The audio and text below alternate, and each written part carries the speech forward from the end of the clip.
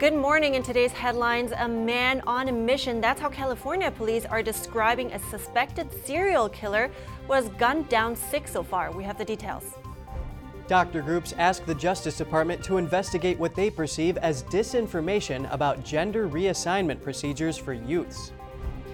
Elon Musk changes course and proposes to close the Twitter deal on the original terms.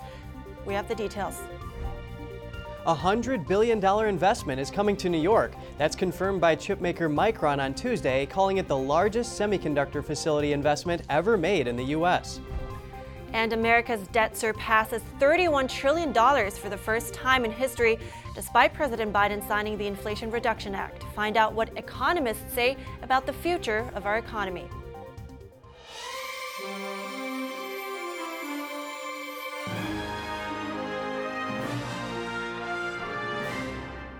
Good morning. Welcome to NTD. I'm Kevin Hogan. Good morning, and I'm Evelyn Lee. It's Wednesday, October 5th. We want to begin with updates on a series of murders in California. Police in Stockton released surveillance footage yesterday. It shows a person of interest that police are looking for. They say the crimes could be the work of a serial killer on a mission. The cases have left residents of the Northern California city on edge.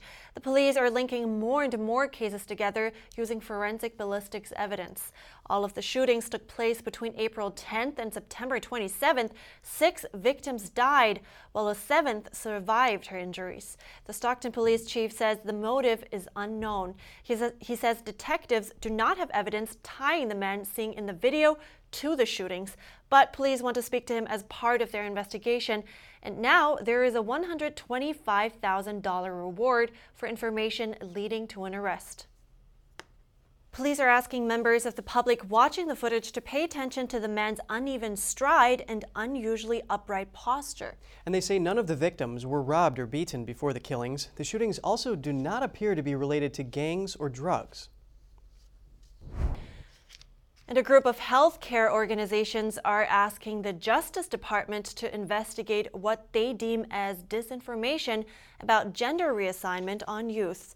They're also asking the DOJ to prosecute individuals provoking or making threats online against those that preform the procedures. NTD's Jeremy Sandberg has more on that. The group sent a joint letter to U.S. Attorney General Merrick Garland on Monday. They are asking the Justice Department to investigate individuals, organizations, and entities that coordinate, provoke, or carry out bomb threats and threats of personal violence against children's hospitals and physicians that perform what they refer to as gender-affirming care. Gender-affirming care relates to sex change operations or cross-sex hormones and puberty blockers for young people. They claim the threats are a result of a coordinated disinformation campaign. The group includes the American Academy of Pediatrics, American Medical Association, and the Children's Hospital Association. Collectively, they represent around 270,000 physicians and 220 children's hospitals across the U.S. Critics accuse proponents of gender-affirming care of fast-tracking minors along an irreversible course and denounce the process as child abuse. Supporters say the procedures are medically necessary for the patient's overall well-being and can prevent suicides. The medical groups also wrote to social media companies Twitter, TikTok, and Meta. They are asking them to stop the spread of what they deem disinformation about gender reassignment procedures. They say when high-profile users share what they perceive as false and misleading information online, it causes an escalation of threats, harassing emails, phone calls, and protests that disrupt operations. Jeremy Sandberg, NTD News. Opponents of the minor gender transition procedures are planning to protest outside the American Academy of Pediatrics convention in California on Saturday. And Oklahoma Governor Kevin Stitt is taking action against a children's hospital that performs those procedures. He signed a bill on Tuesday that blocks them from receiving federal pandemic relief money unless they stop performing cross-sex treatment on children. The new law sets aside over $108 million in American Rescue Plan funds for the University of Oklahoma's health system, OU Health. However, they will only get the money when none of its medical facilities offer gender reassignment medical treatment to patients under 18. Stitt says the law is meant to prevent tax money from being used to fund irreversible procedures on healthy children, but he says the bill doesn't do enough and wants lawmakers to craft another bill to ban the treatment on minors, not just at OU, but across the state. The nation's highest court is wasting no time in its new term. The Supreme Court has rejected a challenge to President Biden's vaccine mandates for healthcare workers. The justices previously allowed the mandate to stand while leaving open the possibility of ruling in favor of state challengers in the future. And in another high-profile case, the court has overturned a lower court ruling on a Massachusetts gun law. Here's NTD's Melina Weiskup with the details. In the first ruling of their new term, the Supreme Court Monday reversed a ruling on a Massachusetts gun law that had imposed a lifetime ban on purchasing handguns on anyone convicted of a crime involving a gun. In these cases, specifically in Massachusetts, many of these are nonviolent misdemeanors.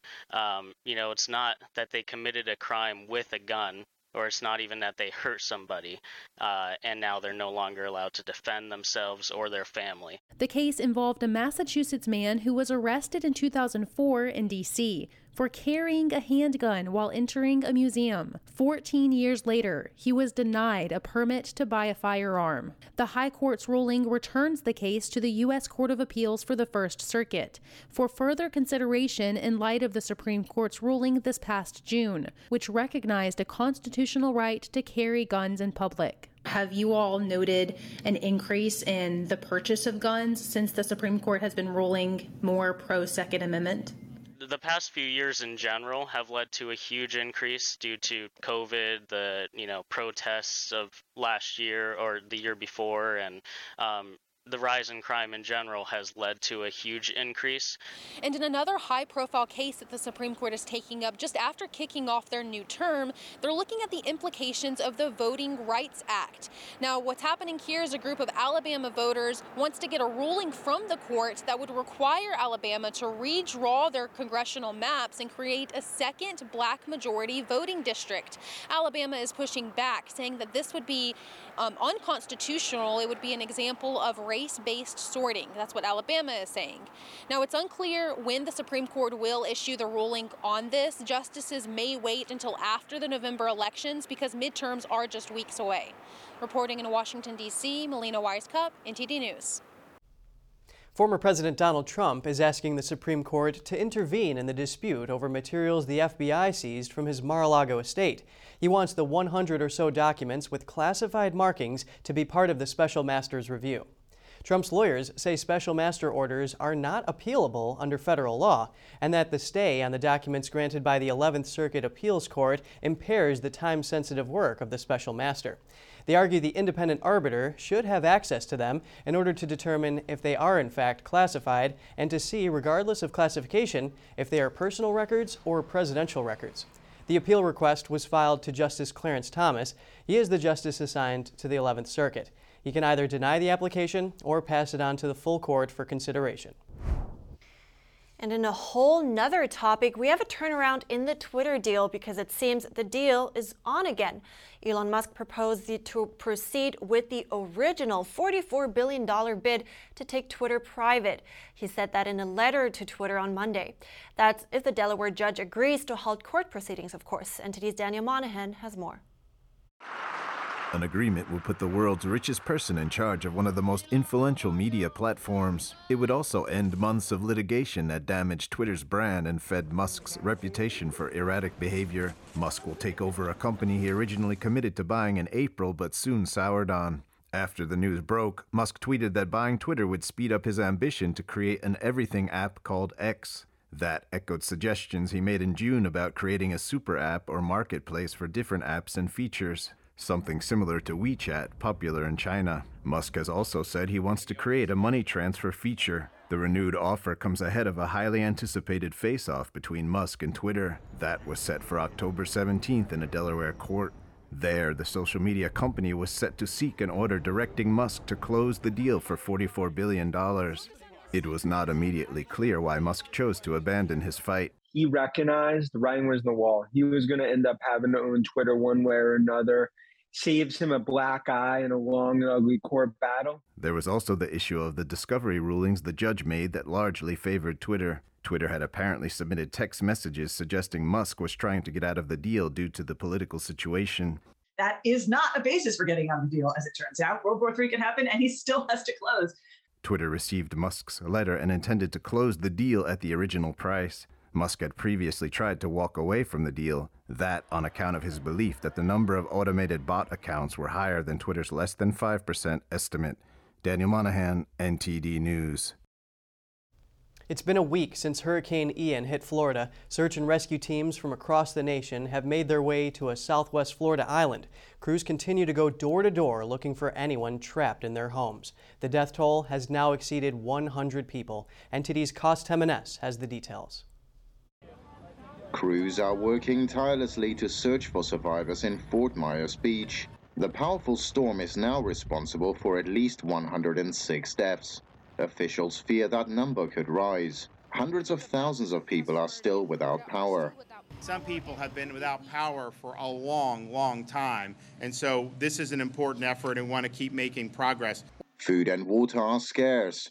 I've been trying to leave it for my kids so they could eat. Florida Task Force 2, based in Miami, has stayed on the island to help local authorities find people who remained on the island during Ian's wrath. What we have learned is that in that period, getting people out there, it increases the chances of survival tremendously. Officials have set up a base camp with mobile showers and porta potties while taking shifts on finding more survivors in a debris-filled island. Many fear rebuilding could take years. Homes on the island were known for their charming colors and having a paradise in their backyard. Now the area has turned into a full tactical search and rescue operation zone. Fort Myers Beach is famous for its white sand and teal blue waters and has attracted vacationers for years. But now it's a place of desolation, littered with destroyed buildings. Cost Jimenez, NTD News. And here in New York, authorities found more fentanyl pills, 15,000 in toy packaging. It's the largest seizure to date in New York City. The drugs were hidden in a Lego box. One woman has been arrested. Authorities surveilling a Manhattan street allegedly saw Letitia Bush get into a car with a large object. They searched the vehicle and found multicolored pills inside several brick-shaped packages. The pills allegedly originated in Mexico, where cartels have been producing fentanyl in rainbow colors to mimic candy or legitimate prescription drugs. Bush was arraigned Friday. Her bail was set at $25,000 cash. In other news, a former employee of Boston's Northeastern University was arrested and charged with fabricating a report last month. He claimed a package delivered to the campus exploded and injured him.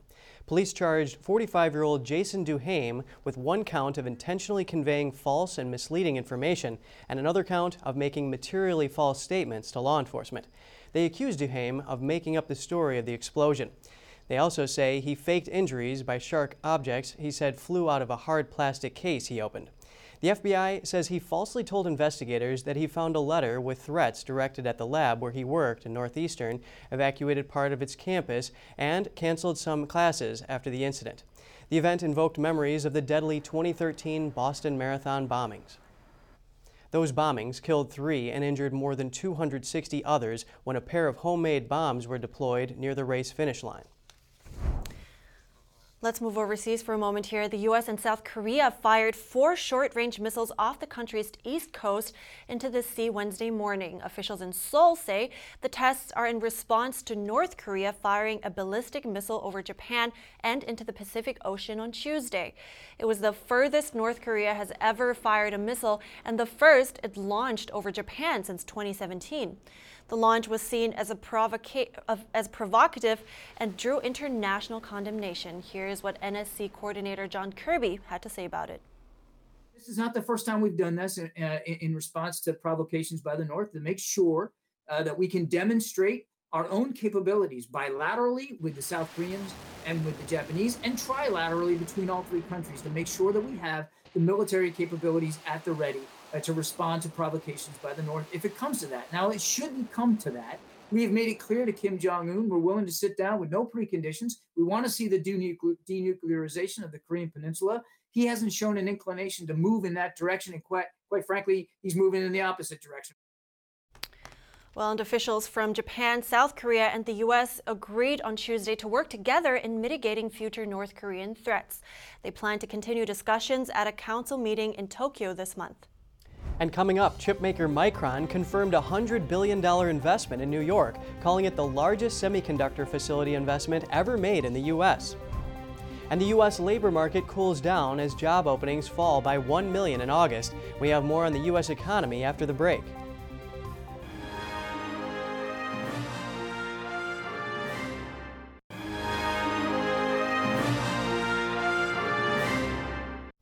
Welcome back. A massive semiconductor factory is coming to upstate New York. Chipmaker Micron Technology said on Tuesday that it plans to invest up to $100 billion over the next 20 years.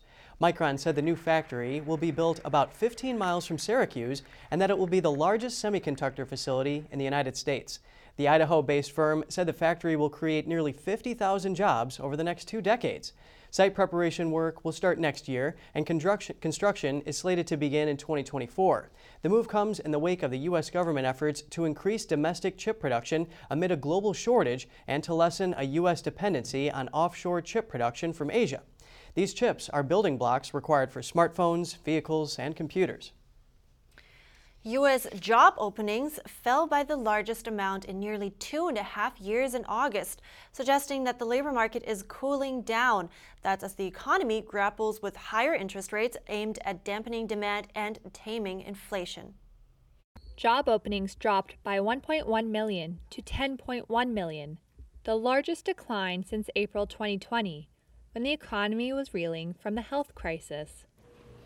The sharp decrease was led by healthcare and social assistance, followed by the retail industry. Still, vacancies are high. With over 10 million available positions, there are about 1.7 job openings for every unemployed person in August, and layoffs remain low. Taken all together, it's all a sign of a still tight labor market, which will likely keep the Federal Reserve on its aggressive monetary policy tightening path. The U.S. Central Bank has hiked its policy rate from near zero in March to its current range of 3% to 3.25%. They have signaled more large increases were on the horizon. The nation's gross national debt has surpassed $31 trillion. That's according to a U.S. Treasury report released Tuesday. Since 2020, outstanding debt climbed by $8 trillion, and in just 8 months, it jumped $1 trillion. Last month, the Committee for a Responsible Fiscal Budget estimated President Biden's policies could add $4.8 trillion to the deficit between 2021 and 2031. Despite Biden touting his administration's deficit reduction efforts this year and recently signing the so-called Inflation Reduction Act, economists say the latest debt numbers are a cause for concern. And scientists Alana Spey, John Clauser, and Anton Zeilinger won the 2022 Nobel Prize in Physics yesterday for experiments in quantum mechanics.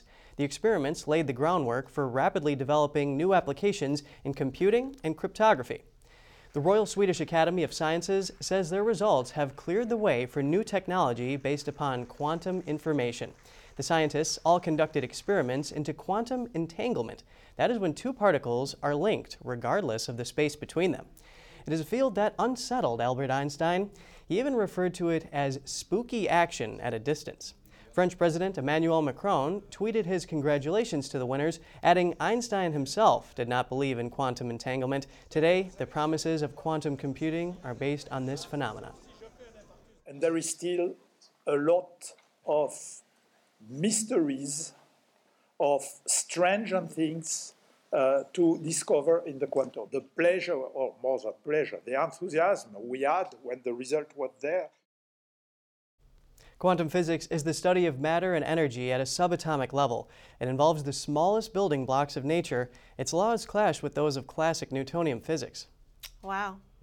Well, Kevin, when will we see you up that stage then? Well, maybe one day. Quantum physics, that's something I studied in college. It was really weird. Oh. Two particles being in different places at the same time. Well, along those lines, you know what they say, there's people who understand quantum physics, those who don't, and then there are those people that simultaneously do understand and don't understand quantum physics. Which one are you? I think I just don't understand it, period.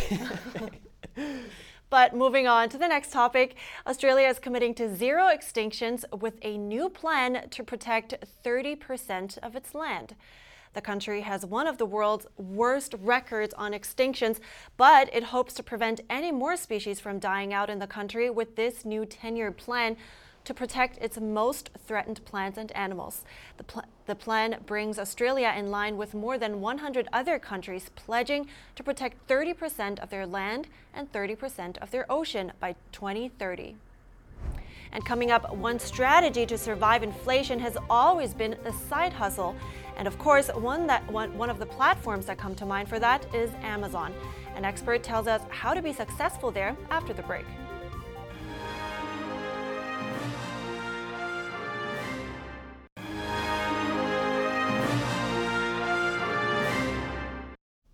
Good to have you back with us. Crocs is giving away thousands of free pairs of its clogs to celebrate its 20th anniversary. It's all part of its Free Pair for All Croctober daily shoe giveaway, set to run now through Friday, October 7th. To participate, you need to join the Free Crocs Club and opt in for emails. Free pair for all. Well, get your chance, everybody. Yeah, well, I mean, the company made over $2 billion last year, so they must be doing something right. Wow, yeah, for sure. But we're moving on now because one strategy to survive inflation has always been a side hustle. And of course, one of the platforms that come to mind for that is Amazon. I spoke to an expert that had some tips on how to make your side gig a success. Joining me now is Fernando Campos. He is the co-founder of Marketplace Ops. That's an agency that helps online sellers grow and be successful. So exactly the right person to speak about this. It's so great to have you, Fernando. Thanks so much for having me. Yeah, I'm excited to be here. Well, I think many dream of making money with something they love doing. So let's, for those people that are crafty, how do you suggest them to make money with their handmade products? Yeah, it's a great question. So Amazon has a ton of really cool programs, to kind of sell product on Amazon, whether it's, the Amazon Marketplace that everyone typically thinks about, Amazon like Handmade, there's like the KDP, the Kindle program, Amazon Merch. And so if you're like a person that likes creating products, like kind of more like the Etsy type of product, then I think Handmade is a phenomenal program. There are so many products on Amazon. How do you make sure yours sticks out? And I assume that has something to do with the tools you're mentioning. Yeah, it's a great question. So I think the main thing, when you're thinking about selling on Amazon, I think one of the really important things to think about is that when a customer comes to Amazon, they have kind of buying intent typically, right? They're coming to the platform specifically looking for something. Unlike, TikTok or Google, they're looking to make a purchase. And so it's about creating products that are kind of matching that customer demand or like those kind of search keywords with your product. And so being highly relevant is really important and ideally differentiated in some way. So it's not like, if you're selling, let's say, a cabinet that looks like everyone else's cabinet, for instance, it's going to be hard naturally if everybody else has hundreds or thousands of reviews. But if you come up with a cabinet, for instance, that's a little bit more unique, maybe it's to a specific type of person or a specific type of demographic, then that will typically do better. That's kind of the idea. Right. So I assume for something handmade, there will be no second of the kind somewhere else on the market. So I guess that would be a unique selling point. And I understand there are services to make the lives of sellers easier as well. Do you have any advice there on how to use them? Yeah, I would say Amazon has a ton of great tools. So they have like the business reports that it kind of gives you all the fees, like the revenue that you're generating. You can kind of see progress over time. They also provide FBA, which is really cool, which is fulfillment by Amazon. And that allows you to ship all the products directly to the customer without having to warehouse it and, go to the post office every day. They have like Amazon Brand Analytics, which kind of gives you the relative keyword strength or like demand, basically. Wow, that's very fascinating. And so, obviously there's not everybody has that much time to make something by themselves. For someone that's just looking for a quick way to earn some additional income, what would you recommend for them? Yeah, good question. Yeah, I would say Handmade is a great platform, and then also listing potentially on Etsy. I would also look at if you're kind of the more creative type, and I think Amazon Merch is also a really cool program where you can actually just come up with the designs. But the difference is once you submit the design, Amazon will actually make the shirt. They'll make the shirt, I guess, print it, and then ship it to the customer. Then you make a royalty. And so if you're like the more creative type, but don't want to deal with actually making the product, shipping it, and everything else, Amazon Merch is also a great solution. Thank you so much, Fernando Campos, Marketplace Ops. I appreciate it. Yeah, of course. That was really interesting. And you know those ads that you sometimes see on social media about, buying cheaper products from China and then just slap your own brand on it and then sell it for premium. The ads make it actually sound very straightforward and easy, but Fernando said, while it is a great opportunity, it will take some more investment and more planning than the other options that he had mentioned.